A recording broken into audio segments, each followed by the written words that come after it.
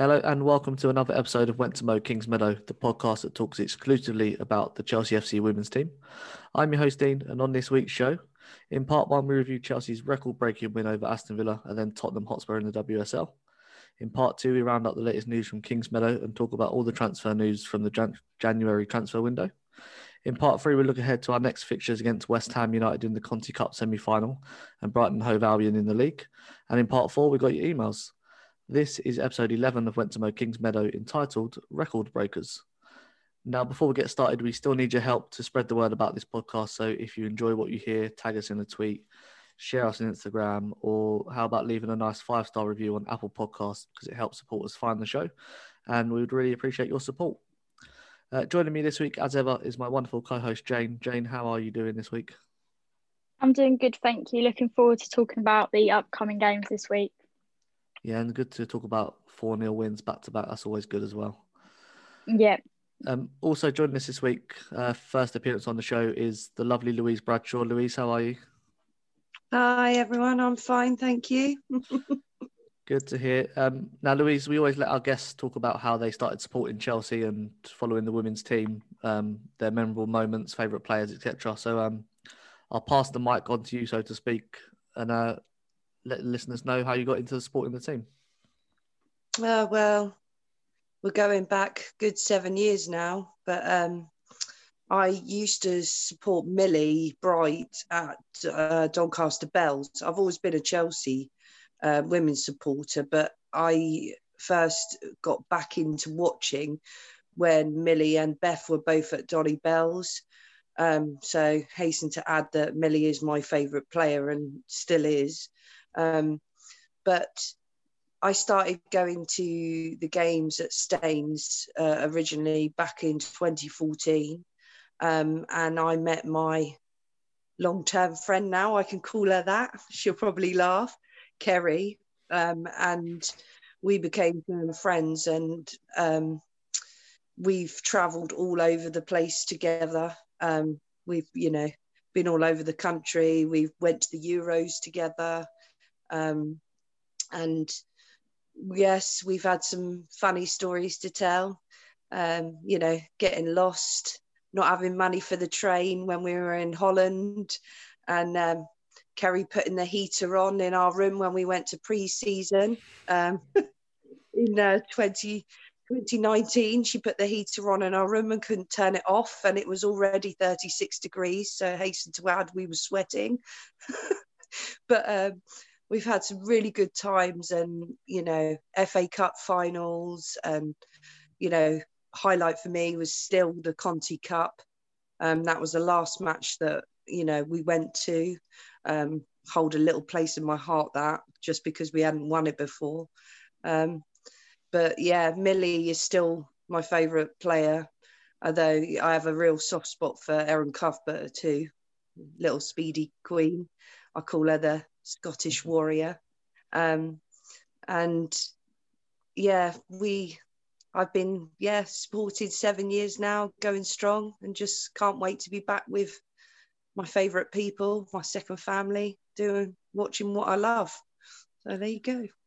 Yeah, lots of lovely memories, I suppose. And I've only been following the women's team for a short while, but I'm really attached to the team now, and it's such a refreshing change from what I deal with the men's team and how that sort of the fan base is at the moment for the men's team. So, having this podcast and being part of that community with the women's team is great for me.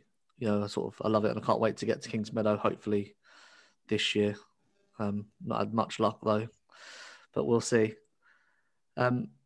Let's get into the match reviews then. We'll start with last Wednesday's game against Aston Villa. Chelsea obviously looking to go to 32 unbeaten and break the WSL record.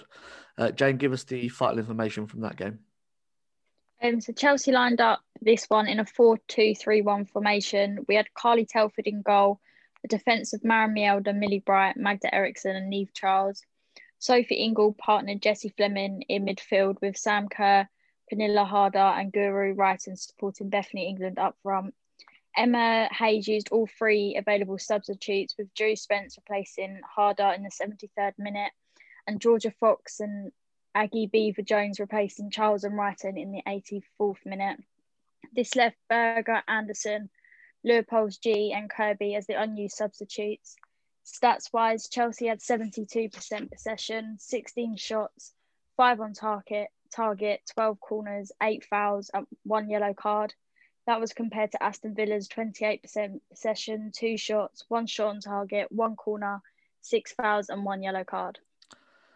Yeah, let's sort of dive straight into the action then, because it didn't take Chelsea long to break down Aston Villa. The opener coming after just 4 minutes. Neem Charles stepping in at left back, putting a floating cross into the box.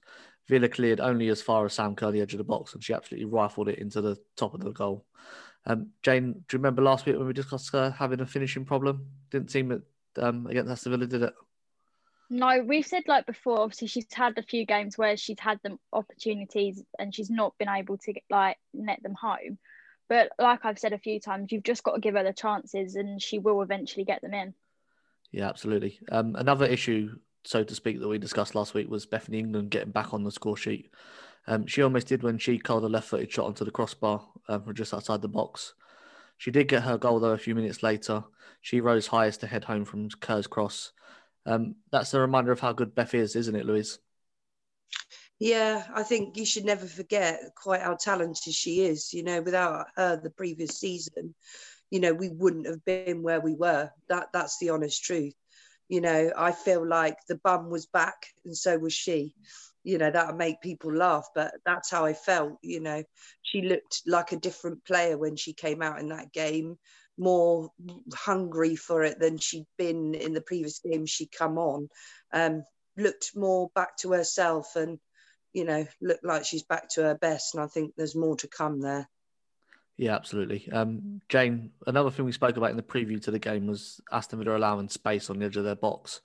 And that really showed in the build-up to that goal because Jessie Fleming had loads of time to pick out Kerr for the cross to put in. But Fleming was someone that really caught the eye. What did you make of her performance? I think she had a really good game last week. We've not seen loads of her, but what we have seen of her has shown that she is a quality player and she's got so much potential in her in the rest of the season. Yeah, shame she has to miss some games, but I think she's going to play a big part up till the time she leaves. The theme of space continued in the second half. Pernille Harder firing just wider, then moments later a corner was poorly cleared. Wrighton was able to see up harder on the edge of the box and she hit a sweet strike into the bottom corner. Louise, I'd say it's criminal to allow players of our quality that we've got to have that much space on the edge of the box, isn't it?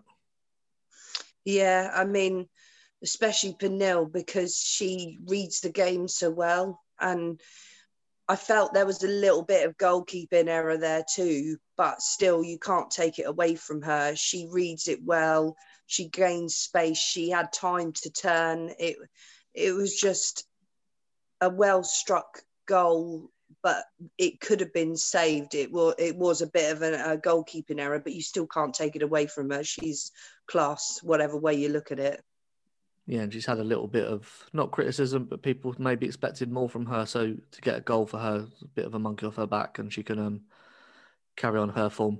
Speaking of goalkeeping errors, I'd say the fourth goal definitely was Wrighton with the assist from a free kick. She put the ball into a dangerous position, but I think the goalkeeper should come and get it.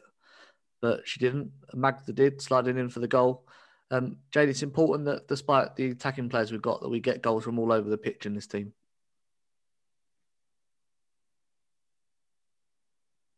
I think it is really good that all players have the opportunities to shoot. Obviously, like Magda isn't one we normally get to see score, and like the likes of Sophie as well, we don't see her scoring very regularly.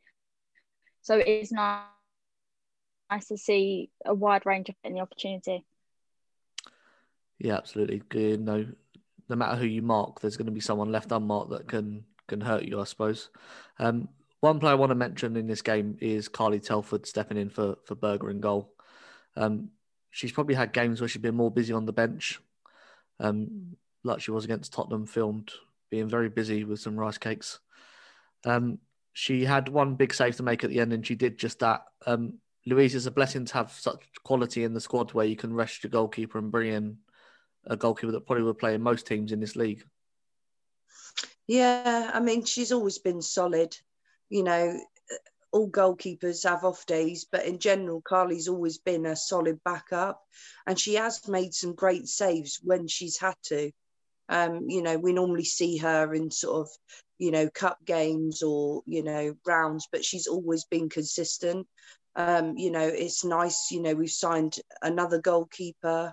Be nice to, see the youngsters, and see them get a chance too. But yeah, Carly's always been solid. I feel like maybe, she's coming to the end of her reign, but she will, always be a solid player. And, that's shown by the fact that she's been selected so many times, for a country. So, I think that, we were lucky that she came to us really and just, fills that gap perfectly. And, Berger's had a few knocks, and she's, kept us in lots of things, and it always seems to pull it out the bag when you least expect it.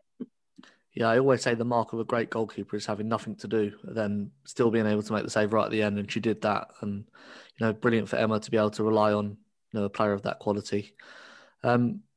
Swapping back to sort of younger players, a momentous occasion for Agnes Beaver-Jones and Georgia Fox making their first team debuts. Jane, it's great to see academy players getting the opportunities in this team, especially because of the level of players that they're having to compete against, isn't it? Yeah, it's really good. Like last season, we saw the likes of like Emily Murphy coming through and getting her debut for the first team. So it is nice that we've got the opportunity to play the players in the youth team. Obviously, their league's been put on hold, so they're not getting the play time in their own team. And where we've had a couple of players out injured, it's given them the opportunity to get that first team call up. Yeah, and they haven't looked out of place either when they step up. Sometimes you worry that they're going to look a bit like a deer in the headlights, but they look like they're ready to play, which is fantastic. So that was the game, 4-0, a professional performance from Chelsea. Turned up, got the job done. It really sums up this team, sort of heading towards a new record. They're totally unfazed by it, didn't show any signs of nerves or worry ahead of the game. Straight in, get out, move on, and that all comes from Emma Hayes. Jane, 32 consecutive games unbeaten, a remarkable achievement. I think deserves to be celebrated. So what was your thoughts and feelings as full time went and we had that record? I think it was good to, like, obviously we tried when the Barclays WSL tweeted the previous teams that have tried to break the record, and obviously we've tried before. I think it was back in 2017, and we only got about 26 games. So to go that one step beyond and obviously get the new record and to beat Man City with it as well is always a plus side. Yeah, Louise, what were your sort of thoughts and feelings as full time went against Aston Villa? I felt that we showed just, how strong we are, and that it's not just a fluke that we are where we are. We've had two phenomenal seasons, and we're heading to the end of this second season looking and showing exactly what we've got, which is strength and depth in Mounds, because it doesn't matter who's on the pitch, the strength of who's on the bench is so high that I just feel like everything's coming together. The new players that came in last season, the link up between like Kirby and Kerr, even Beth and Sam, just seeing Fran back out there is amazing, showing exactly why she has earned her spot, and hopefully new contract and she stays with us. But there's never a dull moment, and I just look forward to seeing those moments of brilliance. And yeah, I'm never disappointed. Yeah, a fantastic team. And I liked that it was exactly 2 years from the defeat to Birmingham, the 3-2 defeat. I like that sort of how that worked out, that we beat it on the same day that we last lost the game. Obviously, we've been on episode 11 now, Jane. We've yet to talk about a defeat. Long may that continue. If we never have to talk about defeat, I'll be happy. We've got a quote from Emma Hayes. I'll leave the last word to this on her. So she says, I didn't think about it prior to the game because it's not a trophy, but it's a record that shows just how consistent this team has been in the last couple of years. There's a reason we've been the champions, and not just because of that record, but because of the consistency levels in the performances. And that's what happens when you've got such a great group of people. I represent a fantastic team who are all deserving. They put a shift in, they work hard, and I'm very proud of all of them and everybody that works at the football club. What I've learned is nothing is achieved overnight, but you need the setbacks. The setbacks are what serve as reminders of future reference of what not to do in your next moment. I'm an experienced manager, and I'm experienced manager because of all those failures, because of all those setbacks, not because of all the wins. The group is growing with me. It's not like I'm here alone. I have a group of players that some of us have been together for years, and that collective wisdom is why we have more experience than most teams. I'm always afraid of the youthful endeavour of our rivals because I know how important ambition, energy and drive is to winning. But what we're learning is that to be consistent winners, you need to have consistent behaviours daily. It sounds like I'm ungrateful. I know it's a big achievement, but I've learned that with the highs and lows, with the winning and losing, you have to remove all the emotion from that. You have to constantly remind yourself of the daily processes to go through to get a win, not subsequent wins. My consciousness is always about not being complacent, about making the team uncomfortable, about demanding higher standards every time. I've been able to achieve that because I've got brilliant staff around me to help keep those standards high. And I know the threats are bigger than they've ever been in the women's game, but I also know the quality that we've got to. And just like Emma, we're going to move straight on. You know, we've got the record, but it's not a trophy. So let's go on to Tottenham Hotspur. 4-0 win again. Jane, tell us what we need to know about that game. So Chelsea lined up for this one in a 4-2-3-1 formation. We had Anne Katzenberger in goal, Maren Mjelde, Millie Bright, Magda Eriksson and Jonna Andersson in defence. Melanie Leupolz was partnered by G in midfield, and Fran Kirby, Pernille Harder and Guru Wrighton supported Sam Kerr up front. Emma Hayes made full use of her available substitutions, with Hannah Blundell replacing Mjelde at half-time. Jessie Fleming and Bethany England came on for Kirby and Kerr on the hour mark. And in the 75th minute, Drew Spence replaced Harder and Sophie Ingle came on for Bright. That left Carly Telford, Georgia Fox, Aggie Beaver-Jones as the unused subs. Stats-wise, Chelsea had 68% possession, 16 shots, 5 on target, 5 corners, 5 fouls, no cards, 88% pass accuracy, compared with Tottenham's 32% possession, 6 shots, 2 on target, corners, 5 fouls, no cards, and 70% pass accuracy. Let's get into the action then. Chelsea did start brightly, a couple of early chances for Kerr, who perhaps needed just a bit more composure. She snatched a bit of her chances early on. Jane, in the preview to this game, we spoke about Spurs matching up formations, but they didn't. They went 4-4-2 and really took the game to us. Were you surprised at that? I was quite surprised, and I was surprised how the game started. I said to my mum, I was like, we'd be lucky if we can actually get a goal this first half. The way Spurs was playing and the way we was playing, I was quite shocked at the score in the end as well. Yeah, not many teams come to Kingsmeadow and put 2 strikers up front and really have a go at us. You know, we do get that away from home, definitely, but not many teams. And it was very brave by Tottenham. Louise, I tend to worry when it's Melanie Leupolz and G in the midfield too, because I feel like you can get round us quite easily because G's much more forward thinking. At times, I said you could have parked a bus between the pair of them in that midfield in that opening 20 minutes. What do you sort of make of the midfield duo and the balance in the team? I think they're finding their feet in that partnership.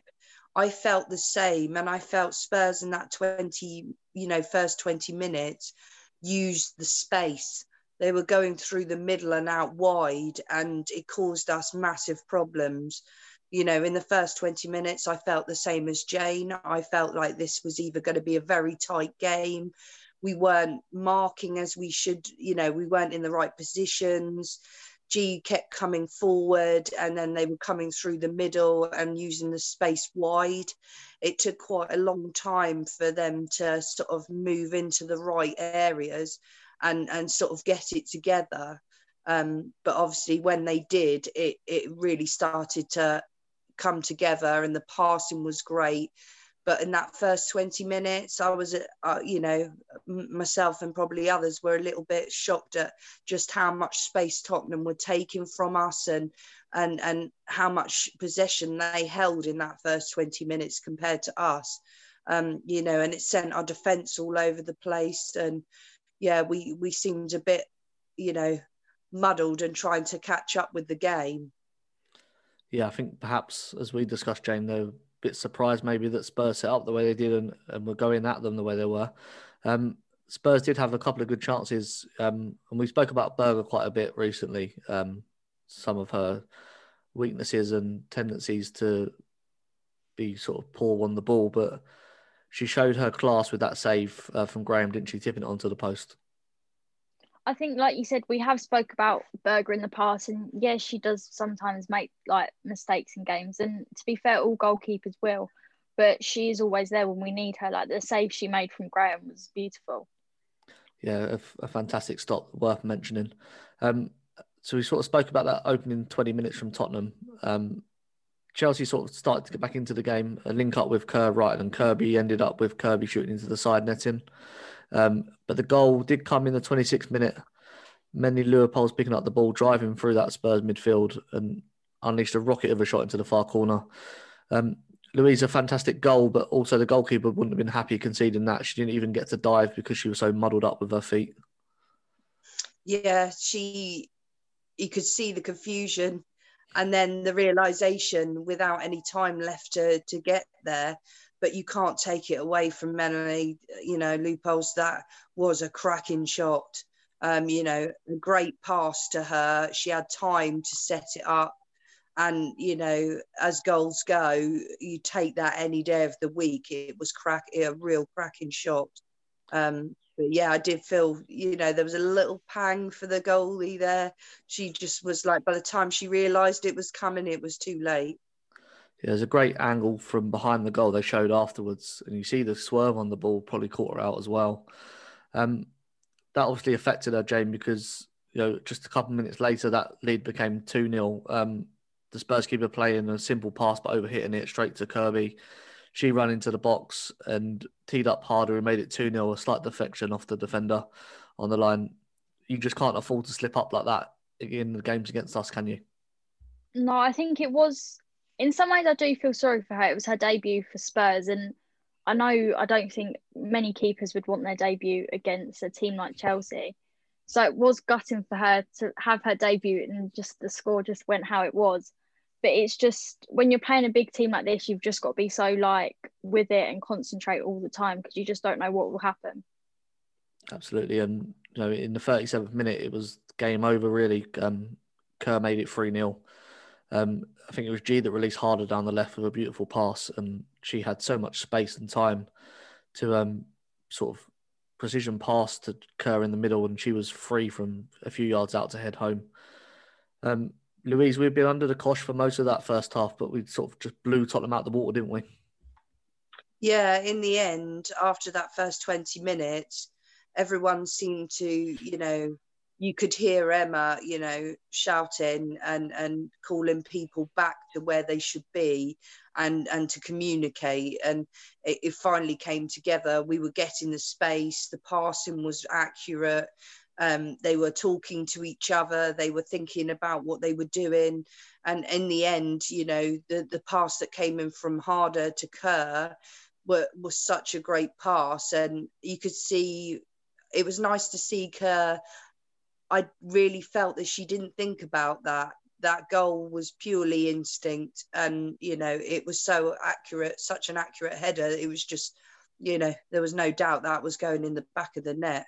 And after that second goal, after the goals, it just felt like we just stepped up a gear and yeah, we showed really what class is then.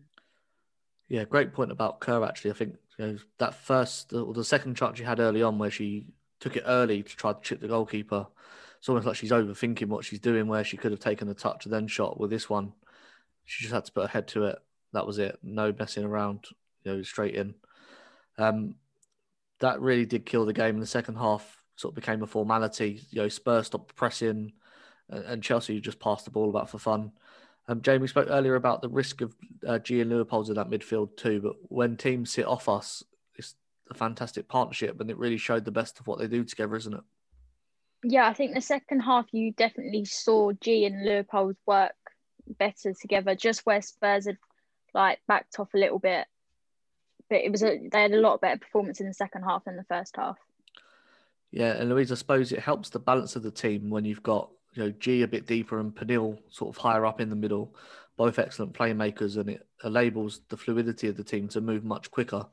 So having teams hit off us really helps us, doesn't it?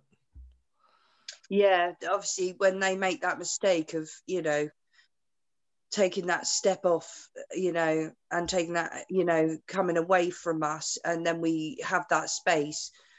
G being that bit further back, it opened up so much, space and great passing. There was such a step up in the build up and the passing between us. And like I say, it was just like we shifted gear. It clicked, and we finally found, what was working, and we carried on doing that for the rest of the game. And there was, no doubt that we overshadowed Spurs and just make them look average at the end of the day. Then we showed what Chelsea's about, and there was such depth there that, you were wondering who was going to come next. Not, it wasn't a case of, it could have been anybody, because it was, everyone suddenly had got, they just knew what they were doing, and it just all came together. Yeah, I suppose the golfing class is getting smaller, I think, between the top teams and everybody else, but there is still a golfing class, and that really showed. The fourth and final goal came in the 62nd minute. Bethany England's cross struck a defender's arm. Melanie Leopold stepped up, sent the goalkeeper the wrong way. Jane, the German's in great form, isn't she? I think she's in brilliant form at the minute. Obviously, she's been getting a couple of goals. She's been getting assists. And I think this is the best we've seen her all season. She obviously stepped up to the penalty spot and scored. And she's had goals in previous games. And I think it's good that she's been able to start just to show what good form she's on. Yeah, Louise, Emma said that Melanie's underrated, so we want to give everybody the chance to big her up. So what do you make of her recent performances? Yeah, I've been impressed. Initially, I think it's always hard, as Sam said in an interview too, you come into a team with such, presidents and with such great players, and you have to find your space, your time. And she's been doing well in training, looking back at, what's been shown publicly. And, she's finding her partnerships. She's, settled within the team. And I think once you become comfortable and start playing your own game, you start finding your feet, same as Kerr has. Sometimes she does overthink things, but I think, Melanie has taken chances when she's had the chance, but also taken them and made them look excellent. You can't take that away from her. And I think there's more to come from her, and she will continue to impress. Yeah, I described her as a Rolls Royce after the game. She's just class on the ball. And I really want to see her and Fleming actually get the opportunity to play together. I think they would complement each other quite well. Jane, talk us through the player of the match vote and how the league table looks after the weekend's results. So the Chelsea Women's Supporters Group ran their player of the match poll after the game. Berger received 1.6% of the votes. G got 5.7% of the votes. Harder got 25.5% of the votes. And the runaway winner was Melanie Leopold with 67.2%. Then in terms of the league tables, Chelsea are back on top with 32 points. Manchester United are in second, also on 32 points, although Chelsea have got a game in hand. Manchester City are in third with 27 points. Arsenal are fourth with 23 points. Following on for them are Everton, Reading, Tottenham, Birmingham, Brighton, Aston Villa, West Ham, Aston Villa and Bristol City. Yeah, looking more and more like a three-horse race now for the title. And also a first win this weekend for Bristol City. I think give them a little mention. Congratulations to them, because they've had a tough year and getting a win is always important for them. That's it for part one. Join us after this short break when we'll be back with all the news from Kingsmeadow.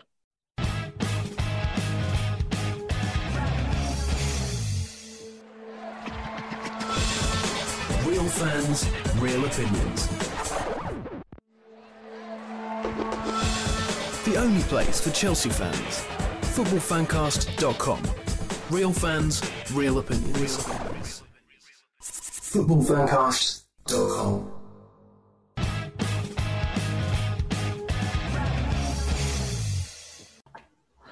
Welcome back to episode 11 of Went to Mow Kingsmeadow. Time now for our news roundup. Jane, what's been happening this week? So first up, congratulations to G and Sam Kerr, who both were voted into the AFC Women's Team of the Decade. Congratulations to Pernille Harder, who was voted in UEFA's Women's Team of the Decade. The Conti Cup final will take place on Sunday the 14th of March and is being played at, I can't actually pronounce where it is. Vicarage Road. That's it, which is Watford's FC ground. The game will be shown live on BT Sport. Kickoff time is to be confirmed. Emma Hayes has been linked as a potential candidate for AFC Wimbledon's men's team job. And Sophie Ingle achieved 100 appearances from the game on Sunday. Yeah, I want to quickly touch on Emma being linked with the AFC Wimbledon job. Obviously, a momentous moment, really. I think she's the first coach to ever be linked sort of the way she has with a job.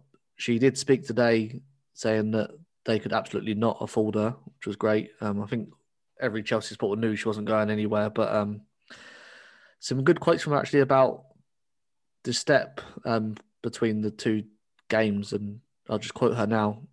I just don't know why anyone would think women's football is a step down if coaching World Cup champions, winners, players who have represented their countries in the Olympics or Euros is a step down from anything.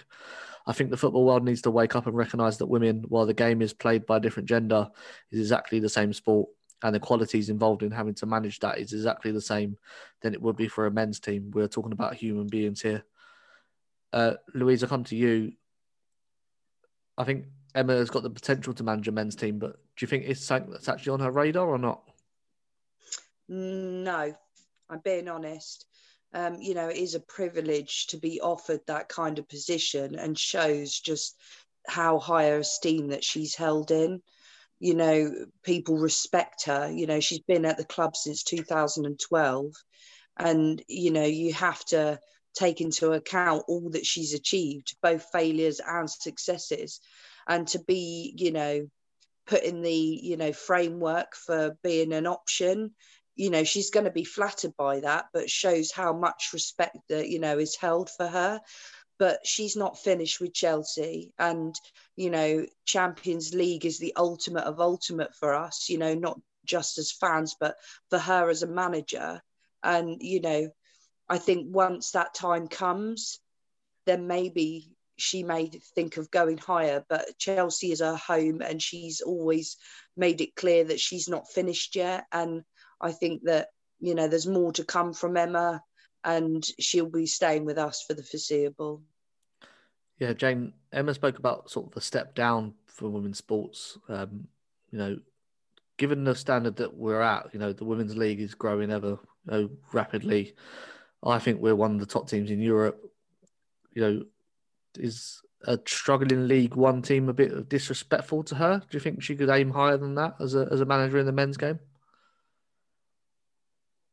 I think if she was to go to a men's team, she'd be able to get a lot higher team, either in maybe even the Premier League or the Championship League. But I think for her to go into, say, if she was to go to AFC Wimbledon, I think it would be a bit of a step down to where she is with the Chelsea team now. Yeah, rather than the other way around, which is what some people think it is. I'd love to see her take over Chelsea, the men's team, one day as well, because I think she's got all the attributes to be, a great coach. It doesn't matter, your gender, your race, your religion. If you're a football person, you get the game, you're gonna do well. Let's mention Sophie Ingle as well, because I feel a little bit bad that we're not really celebrated her achievement of 100 appearances like we have some of the other players. Louise, what's your sort of thoughts of Sophie and sort of any favourite memories of her? Obviously some great goals to talk about. Yeah, Sophie is another underrated player. She is phenomenal, and I love the fact that we, have got some good relationships going on in midfield at the moment. We've got the, G and Leopold's set up at the moment, and also, you know, don't forget Maron, who's a very versatile player. But Sophie is just class. You never have any doubt when she comes on the pitch what she can create, and she's reads the game really well. She's always seems to be in the right places. She always pulls us out of some holes on occasions as well. You know, she'll be the first one back there to, you know, make sure that we don't make defensive mistakes. But when needs be and when you least expect it, she scores an absolute cracker. And you can't, my favourite is always going to be Arsenal away because, you know, last season, because, you know, it was the best goal. And, you know, against a top rated team where we always go away and I always have that churning stomach of what's going to come. You know, but that day I was nervous, and then the goals started coming, and, you know, Kerr scored, and then Sophie, bang, it was absolute class. I think I almost had a lump in my throat. I was that emotional about it, and I was so pleased for her. You know, 100 appearances is amazing, and I hope she stays with us for the foreseeable because she's such a great player. Yeah, Jane, a lot of players sort of racking up sort of 100, 150 appearances.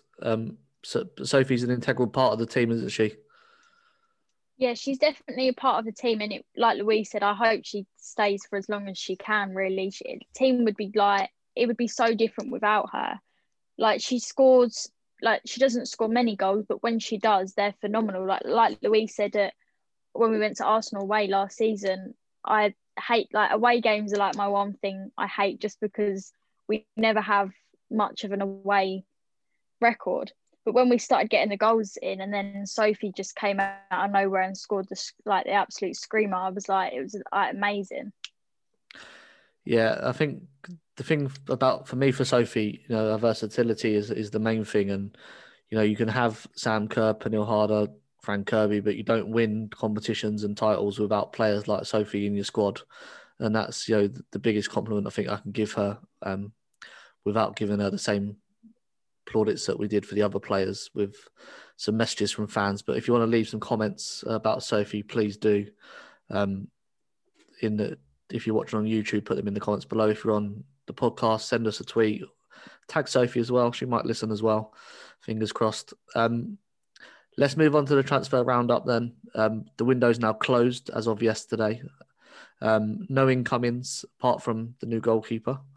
But two more players did leave the club this week. Macy Simmons has joined Brighton and Lexi Lloyd-Smith has joined Charlton. Jane, you mentioned the academy obviously not playing. Do you think these players are sort of leaving just to be able to play football now?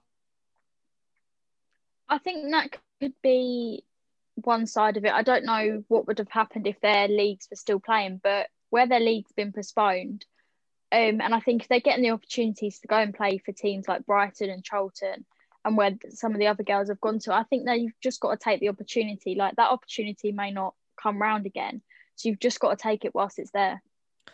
Yeah, Louise, we saw Maria Forrestdotter leave this month. Some people were claiming that they thought we should have signed a defender before that. Were you surprised we didn't sign one after her departure?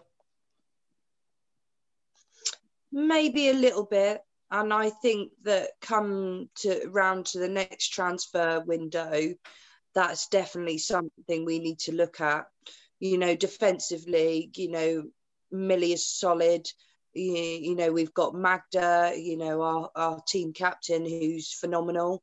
But I think that is where we need to, you know, be looking really to strengthen the squad, so that we've also got depth on the bench, you know, to cover in case of, you know, God forbid, but injury, or, you know, just to be able to rest the players as well. You know, I always had liked Maria, and I thought she was a good player, but, you know, her injuries kept her out, and, you know, she did come back and score a cracker after being injured. But I feel, you know, she wasn't getting the pitch time, and you can understand that she wants to play top level football and get the minutes. And, you know, I wish her all the best at United, and, you know, I hope she does well, as long as it's not against us. But, you know, I feel like, yes, moving on, we do need to find, some defensive players, maybe one or two just to strengthen us there. We've got so many, forward players, and now Luke Bolt's in the middle as well as, Marin and Sophie. So, yeah, we definitely need to look at that, that defence and look at who maybe we could bring in there.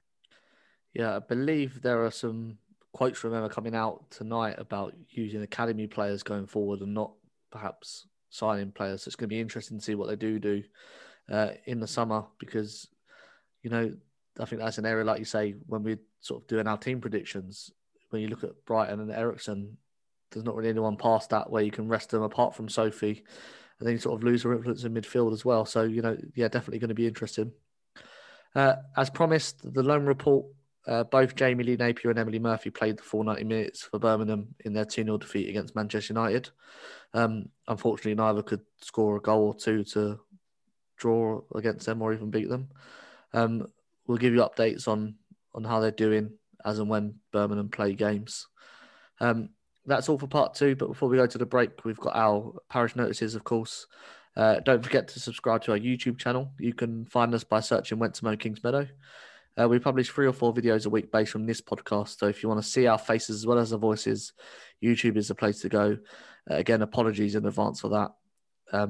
Consider this an invitation to join our Discord channel. Discord is the perfect place for matchday discussions and to be involved in the Chelsea FC Women's community. Make sure you download the Discord app, search for Went to Mow Kingsmeadow and hit join. We look forward to seeing you there. We'll leave a link as well in the description. Just click on it. You can join there. I've got my iPhone back this week, so I'll be re-downloading Discord and chatting definitely tomorrow for the game. A reminder, if you follow both the men's and the women's team, check out the main Chelsea Fancast show. They also have a Patreon account, which you can find at www.patreon.com/Chelsea Fancast.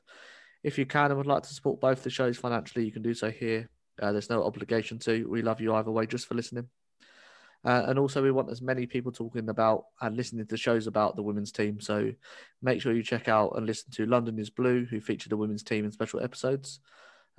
They also did a review of the Tottenham game this week. The team at 195 and the only other podcast that talks exclusively about the Chelsea women's team that we know about, Fran's Fight Club. If there's someone that you think should be added to this list, then please let me know. We'll add them in and we can help spread the word. And don't forget to check out the Chelsea Women's Supporters Group on Facebook and Twitter. They just passed, I think it was 5,000 followers, wasn't it, Jane, this week? Yeah. Yeah, but they're going for 6 pretty soon, I think. They got quite a lot that night when they tweeted it. So the more supporters involved there, the better for everyone. So that's all for part 2. Join us after the break where we'll be previewing the next upcoming games against West Ham and Brighton.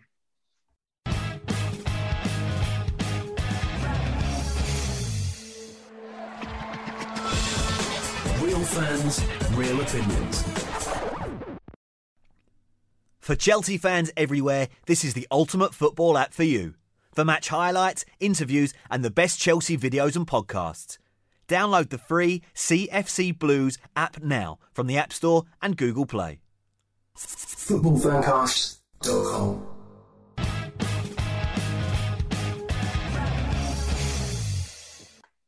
Welcome back to Went to Mow Kingsmeadow. Time now to look ahead to our next fixtures, starting with the Conti Cup semi-final clash with West Ham tomorrow night. Jane, give us the form guide ahead of this one. West Ham have lost 3 and won 2 of their past 5 fixtures in all competitions. Starting from the most recent, they lost 4-0 to Manchester City, won 3-0 against Durham, lost 1-0 to Tottenham, won 4-0 against Bristol, and lost 3-2 against us. To reach this stage of the competition, West Ham have come through Group D as unbeaten winners, beating Brighton on penalties, Reading 3-0 and Charlton 4-0. They beat Durham 3-0 in their quarter-final game.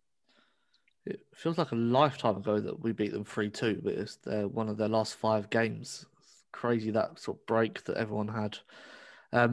West Ham, under the management of Ollie Harder, now took over from Matt Beard. So in that 3-2 game, there was obviously under temporary management, but they put us under real pressure for large parts. Lots of joy attacking our wing backs. Under Harder, they should look to continue to be positive and on the front foot. Jane, this is going to be a difficult semi-final game, isn't it? I think it will be a tough game, but then I don't think it will be. They've put a lot of their players on loans to other teams, which I'm quite shocked at. Like, they've lost the likes of Alicia Lehrman and one of their other main players. So I was quite shocked by that. So then I was thinking maybe it won't be as difficult as I thought it would be.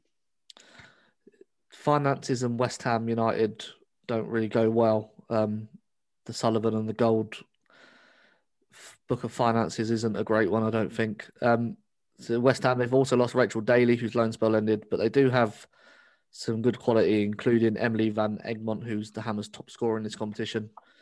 Louise, this is obviously an amazing opportunity for Chelsea to win a trophy again, but also for West Ham, they'll want it just as much as we will, won't they?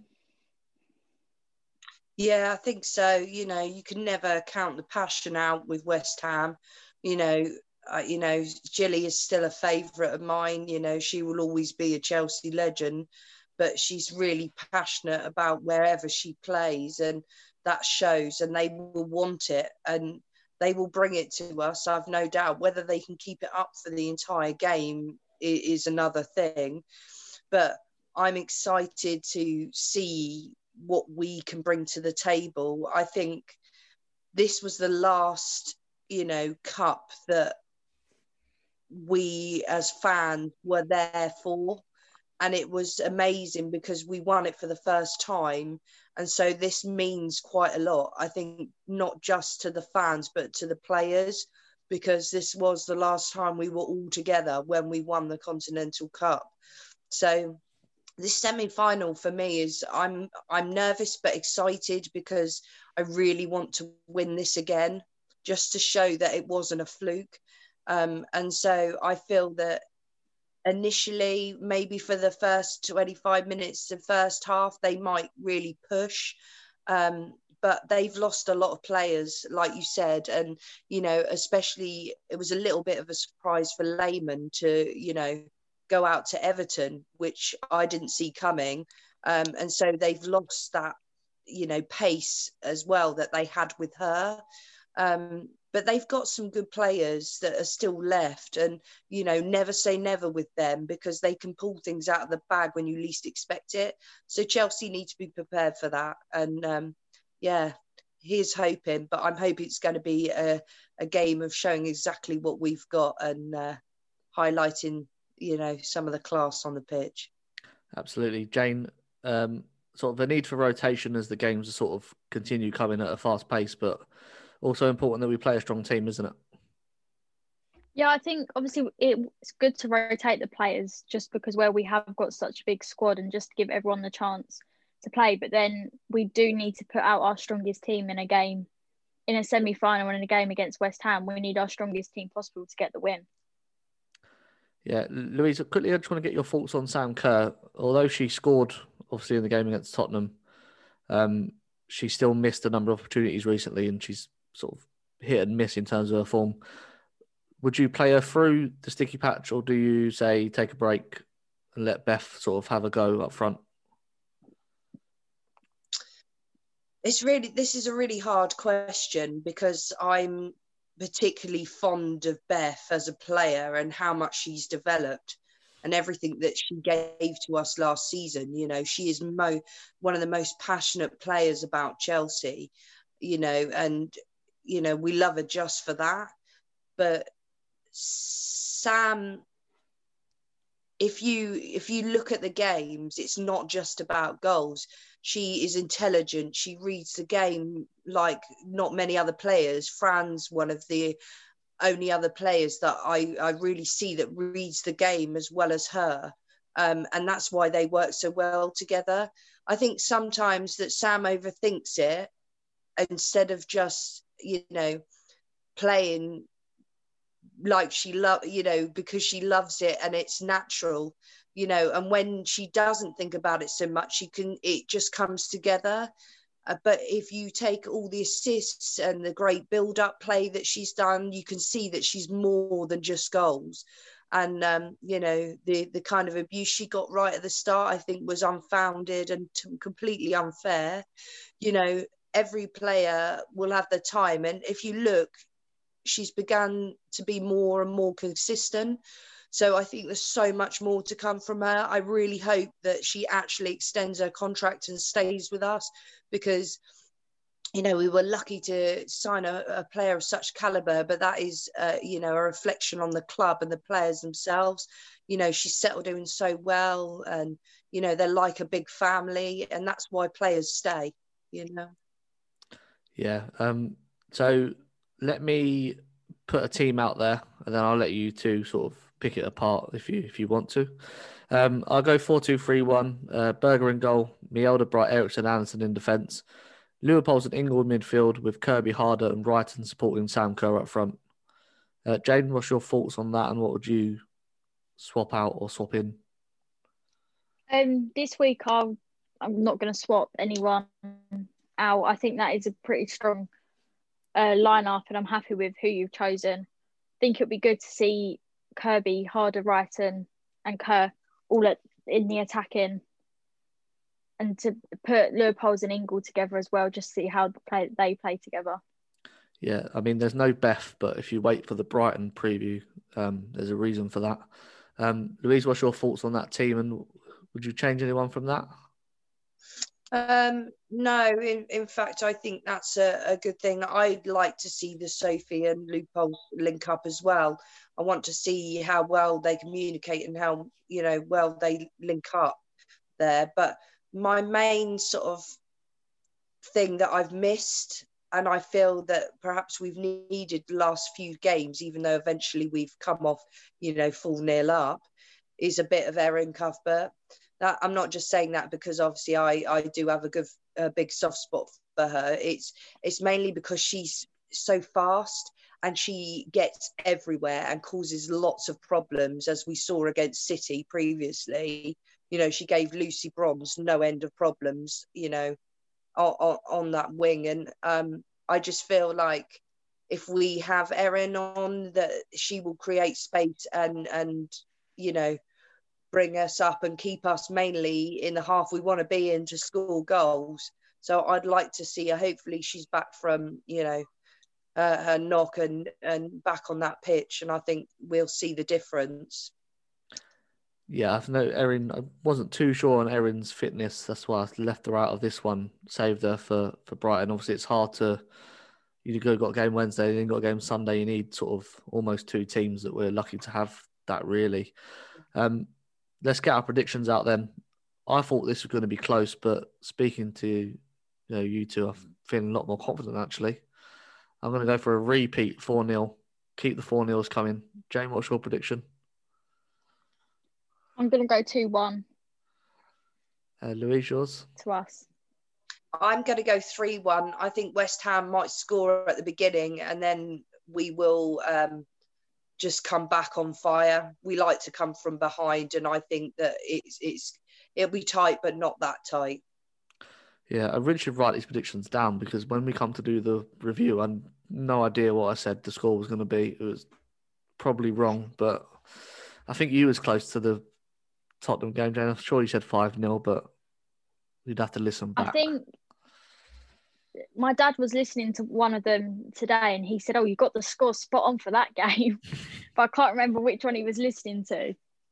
Right, that's a new job for you then. Write down the predictions.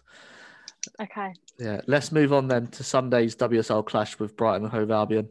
Jane, give us the form guide for Brighton headed into this game.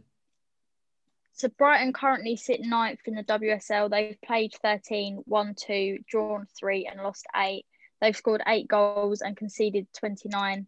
In their last 5 games, Brighton has lost 4 and drawn 1. Started most recently, they lost 3-0 to Bristol City, lost 7-1 to Manchester City, drew 0-0 with Birmingham, lost 3-1 to Reading and lost 1-0 to Chelsea. Now, we know Brighton are a tricky team to play. They're sort of our kryptonite almost. They press and harry us. They don't like to give us time. We struggle, especially away to them. But however, Brighton struggled to score goals. They scored 8 in 13 games, which is really bad. Our away game was obviously a tight 1-0 win in bad conditions, it must be said. But at Kingsmeadow, do you think this game should be a bit more straightforward, Jane? I'm hoping it's going to be more straightforward. Both of our away game against them this season and our away game last season was both tough. We came back to get the draw last season and obviously to just get the 1 goal this season. So I'm hoping it's going to be straightforward, but then I don't think it is going to. Louise, I don't know if you saw any of the highlights between Brighton and Bristol City, but they really struggled to cope with Ebony Salmon's pace and power. So this is why it's the perfect opportunity for Beth to come back into the team. Yeah, I agree. I think that game Beth should start, and I think she should play the full game. I think she will maybe pull some surprises out of the bag there too.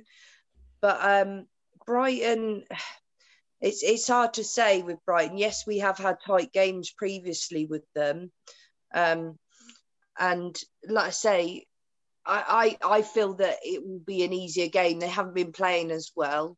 But you've got to shout out to Bristol at the minute. Ebony Salmon is a real up-and-coming player. You know, I think she's quite underrated, and I think she's got a long way, come a long way, should I say. And she's really starting to show the potential that she's got, and it wouldn't surprise me if she's snapped up by another club later on, because I think she's got such great potential, but she is dangerous because she's fast and she also will create space and get in when you least expect it. So, I think these are going to be some great games coming up. I think, but it also opportunity for Beth to shine. I think to show why she was so, pivotal in the previous season, and let her find her feet again this season, and maybe get some more, starts rather than being on the bench. Yeah, absolutely. Jane, would you expect Brighton just to come to Kingsmeadow and just sit on their goal line, not on their goal line, but on the edge of their box, to just try and be compact and stop us from scoring rather than trying to attack us?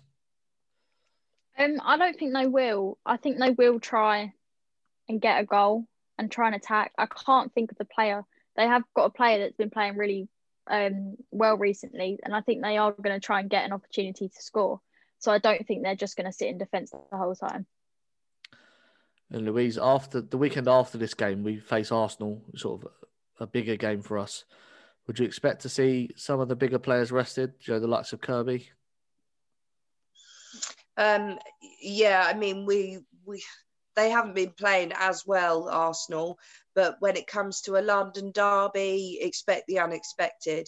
So they may not have played so great up to now, but when it comes to Chelsea, Chelsea are hungry when it comes to playing Arsenal, and Arsenal don't want to lose against us. So that's going to be a tough game. I think it's probably going to be one of the hardest we've had so far. And I think it's one that always makes me nervous. But it'll be an exciting game. It's one I look forward to, but at the same time, with trepidation. But I think that we could see some lovely link-ups and some great goals. But we've got to be midfield and defensively tight to make sure that there's no unexpected surprises from the likes of, Mead and Miedema. And, they are one to pull out of the bag right at the last minute, which they've done to us many a time before. So, yes, it's one I'm looking forward to, probably the one I'm looking forward to the most in the next few weeks. Yeah, that was the 1-1 was the game sort of before we started recording, Jane, so sort of almost gone full circle when we get to that game.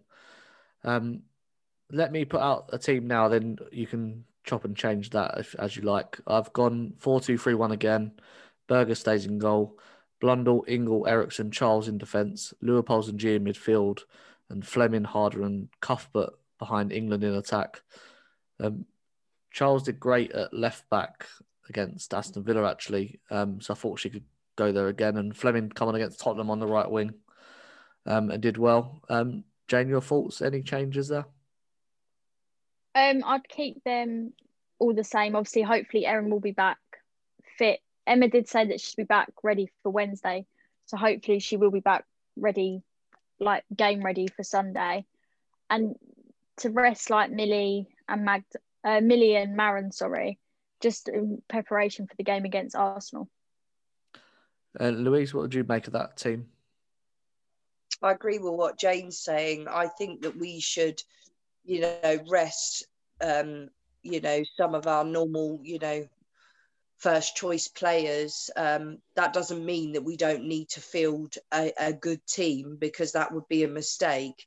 But I feel that, like I say, Arsenal is an important game, mainly for goals and to walk away with 3 points.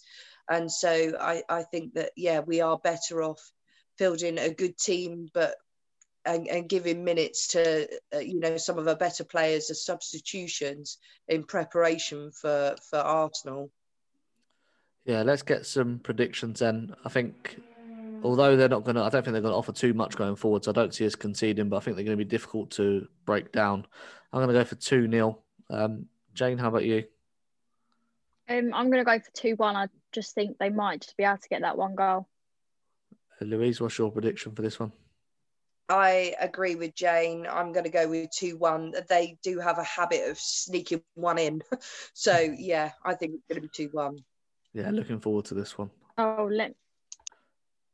So that's all for part 3. Join us after the break for your emails.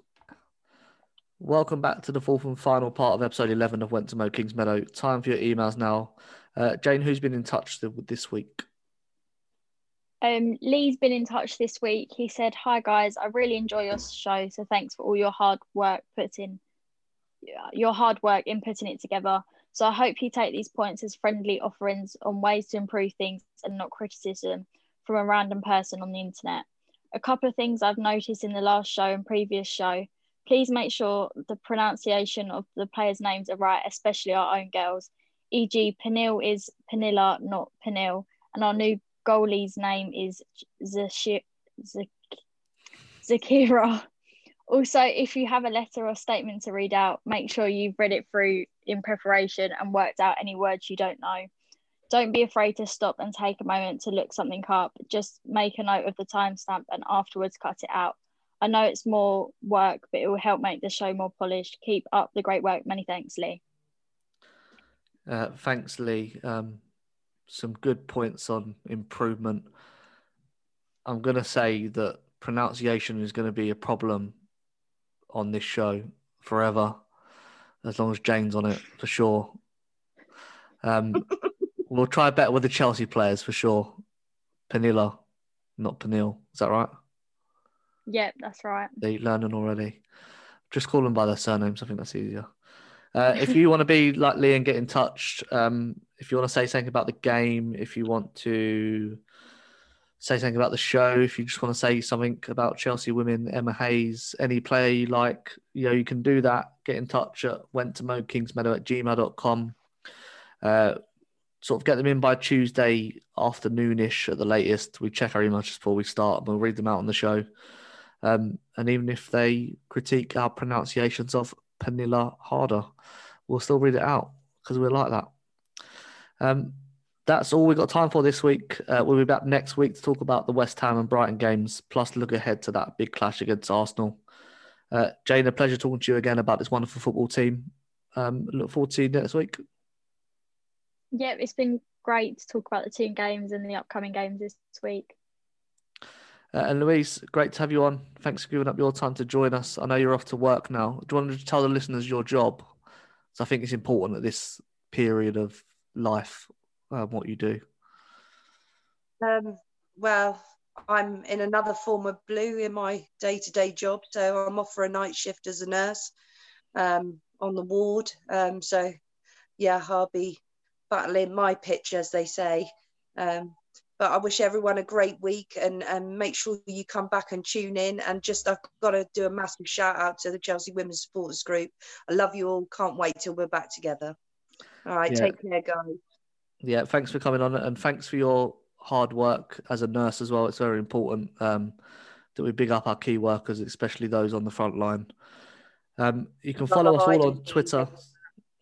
Yeah, you can follow us all on Twitter at Mo Kingsmeadow, me at Dean Mears, Jane at Jane Chapel X, Louise at Lou Bradshaw 1979. You can also find us on Instagram at Went to Mo Kingsmeadow. Don't forget to contact the show via email. That address is wenttomokingsmeadow@gmail.com.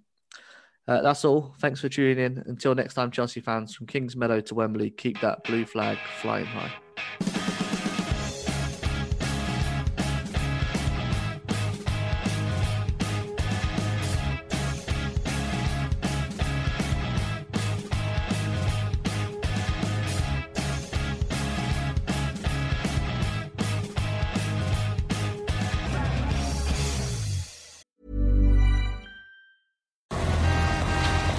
Das Leben kann hektisch sein. Warum nicht dem Alltag entfliehen und in die magische Welt von Evermerge eintauchen? Evermerge ist ein magisches Land, das mit jeder Entdeckung größer und besser wird. Werde ein Merge Master. Baue und sammle einzigartige Gegenstände oder verschönere deine eigene wundersame Welt. Im Land von Evermerge gibt es immer etwas zu tun. Evermerge. Jetzt kostenlos im App Store herunterladen.